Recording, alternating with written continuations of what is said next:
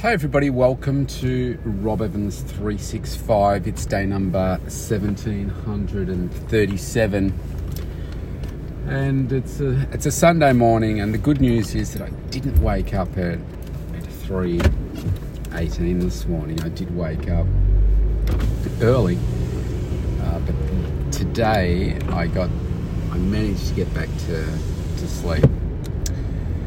And look, today I think there's a learning from what I'm going through. I think you can learn from others, and I'm very grateful for all the support that's coming from around the world, still coming in, and will continue to for some time, I am sure. I think you can learn a lot from other people's experiences, and I wouldn't want anyone to have to go through what I'm going through right now. Go back and listen in the last few days if you don't know what I'm talking about. I'm not going to recap everything every day. Most people are just, to be honest, probably glad it's me and not them, and feeling sorry, but just glad that they're not having to deal with it, and that's fine. But I think in this podcast, as well as the Mental Toughness and Body show, people said, wow, you're very brave to be talking about the things that you're talking about. And maybe I have become, after almost, let me add the numbers up here, 2,600 odd podcasts. Maybe I have become a little bit desensitized to what I do talk about and so forth. But that's okay. It's very raw and it's very real lately. The learning today, if you listen to yesterday, I was talking about how I had some things on my mind. That's why I was awake at 3:18 a.m. and couldn't get back to sleep. And I tell you, I had my first client at 7:30 a.m. I ended up just deciding yesterday to get up really early. It was like 4 something, and I just went to the gym, and it was a really good workout, actually. Like, not world's best. I'm not trying for PBs or anything right now. So here's a learning here. You've got to keep moving forward, right? Episode 879 of the Mental Toughness and Body show, I talked about focusing on your health and wellness. Not fitness, but your health and wellness. Always. And then it doesn't matter what's going on in your life, like what I'm going through, and I still have that focus there. Now, it's not 100% in terms of, I've got to smash this and achieve this PB and all that kind of stuff. That is just silly right now. I'm not in a position to do that. I don't have the headspace for it. I don't have the nutrition within me to reap the benefits of it. So it's very much a maintenance mode, and I focus on going in right now knowing that even if I do a crappy workout, which I don't, but if I do a crappy workout, I know that I will still get the endorphin release from the workout, and whether I consciously know it or not, I know that I'm going to feel better as a result of that. Almost like an injection of happiness into me. So that's part of why I do it. The other part is I know that my darling daughter wants me to continue to do all the things that I love. And even though she's gone, she wants me to be able to, what she was probably saying right now is, I was such a burden, because she'd said it all the time. And I said, you're not a burden, darling. That now that I'm not there, you don't have to worry about, all of these different things for me and the hospital, etc. You can do the things that you want to do. And I understand that was, part of her thinking, and I don't want to let her down. And so, it's multi-pronged. But the other thing I was talking about yesterday, just excuse me, I'm just going to have a mouthful of water. It's actually a pre-workout drink. I was talking yesterday about what was keeping me up, or what woke me up. Rain was the first thing. but then what kept me awake. And I was also talking about it in episode 881 of the Mental Toughness and Body Show last night about the same thing. And this is the learning for you, right? When you've got a lot of challenge, you've got grief, you've got the worst things in the world that are going on for you, it manifests itself in your head. Now, for me, I know myself very, very well. And if it wakes me up and it keeps me awake at that time of the morning, that's a big red flag for me saying, hey, Rob, you need to do something about this, and you need to do something about it within the next 12 to 16 hours to get it out of your head. Because if you keep this stuff in your head, it just gets bigger and bigger and bigger, and it doesn't get resolved. Now, in years gone by, decades gone by, I would just keep it in my head for weeks and weeks and maybe for months and maybe for years when I was a lot younger. But now I realise the importance of just, you got to get it out of your head. You just got to get it out. Tony Robbins talks about if it's in your head, you're dead. And that's so true. You just have to get it out. So then you have to find a way to get it out. Now, for me, in this grieving process and navigation process of waves of emotion, the way that I do it is a few ways. And for me to get it out of my head, I am very private, and even though I'm talking about stuff here and it's very public, it's different. Like I'm doing it in a private space, but posting it on a public forum, and I'm obviously being careful about what it is that I also talk about, because I realise that there are also triggers for others. I mean, if I told you absolutely everything that's gone on for the last 2 years, it would just completely blow your mind. But I don't do that. So I talk about aspects of it because I am a public figure. I know that, and I'm not a high-profile public figure, but I'm a public figure. I need to have aspects that are private for me. And anyways, so getting these things out of my head, I knew that, okay, what was keeping me awake yesterday was, gee, am I doing these things the right way for Liv? She was private. She wanted to do these private things. People want to be there to,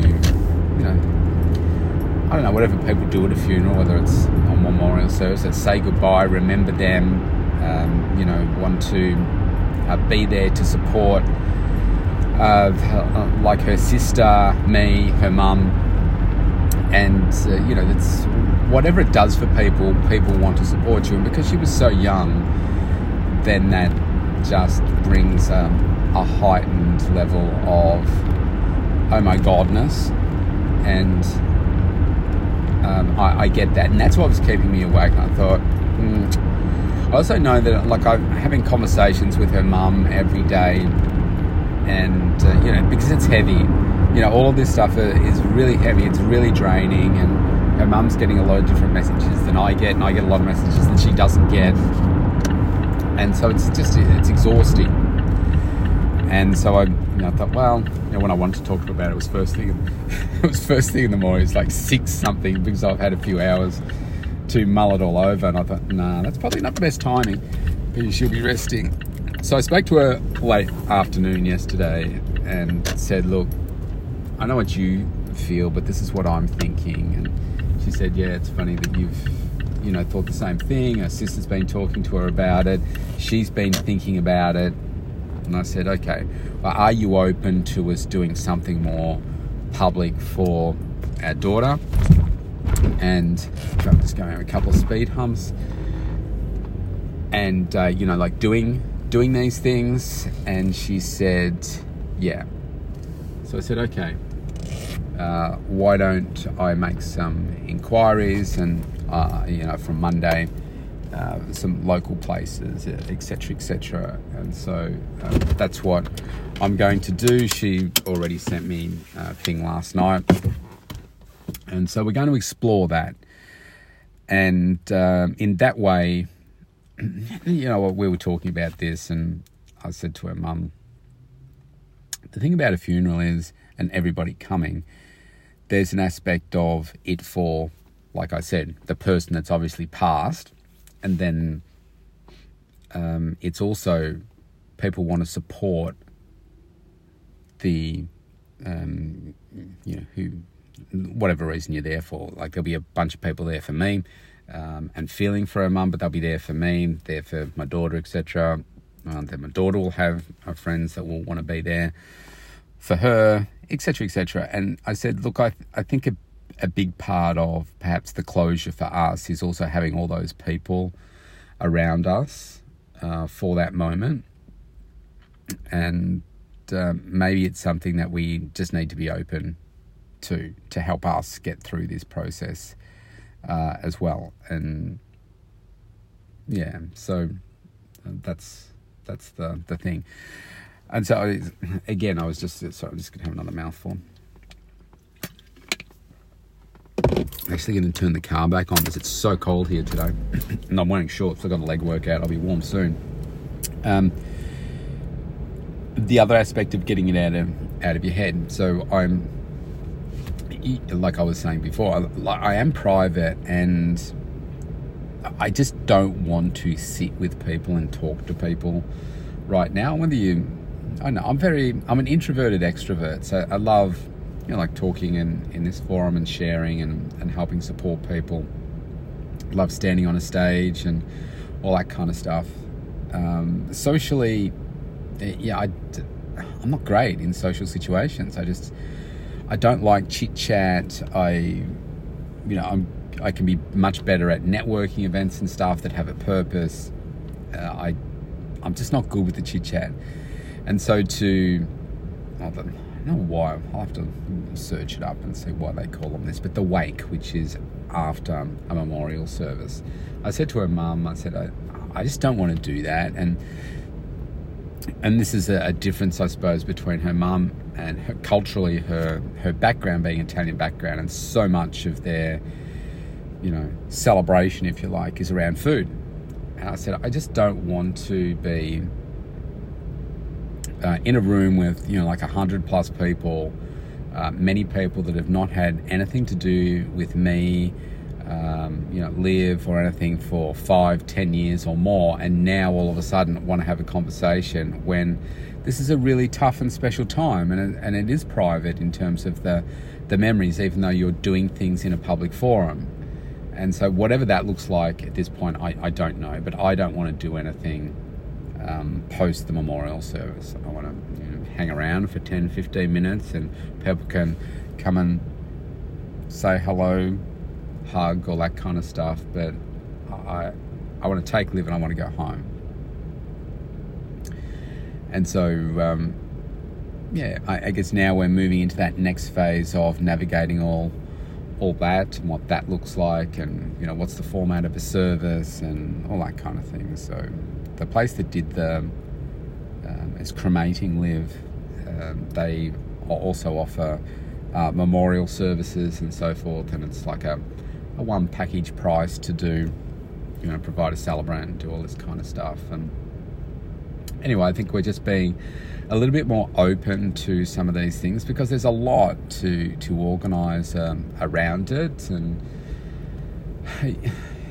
I think about a traditional, certainly the way that it happens here in my country. I don't know what it's like in other parts of the world, but people make up these printed,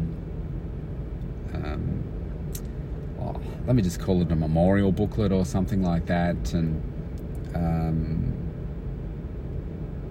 I think about that in a couple of ways.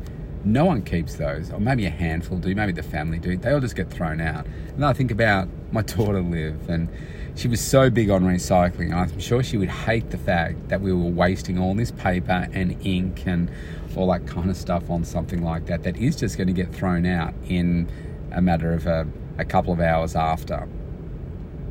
And then you've got the format, and like who speaks and who wants to speak, and who do we want to have speak, because so many people just didn't have anything to do with Liv, because she'd been in hospital for she's going through this for over 2 years, and it's really only been some of the immediate family that have been involved to a very small extent, but it's really been her mum and I and the medical team and her sister that have been involved. And I think to some extent they're the only people I want to speak.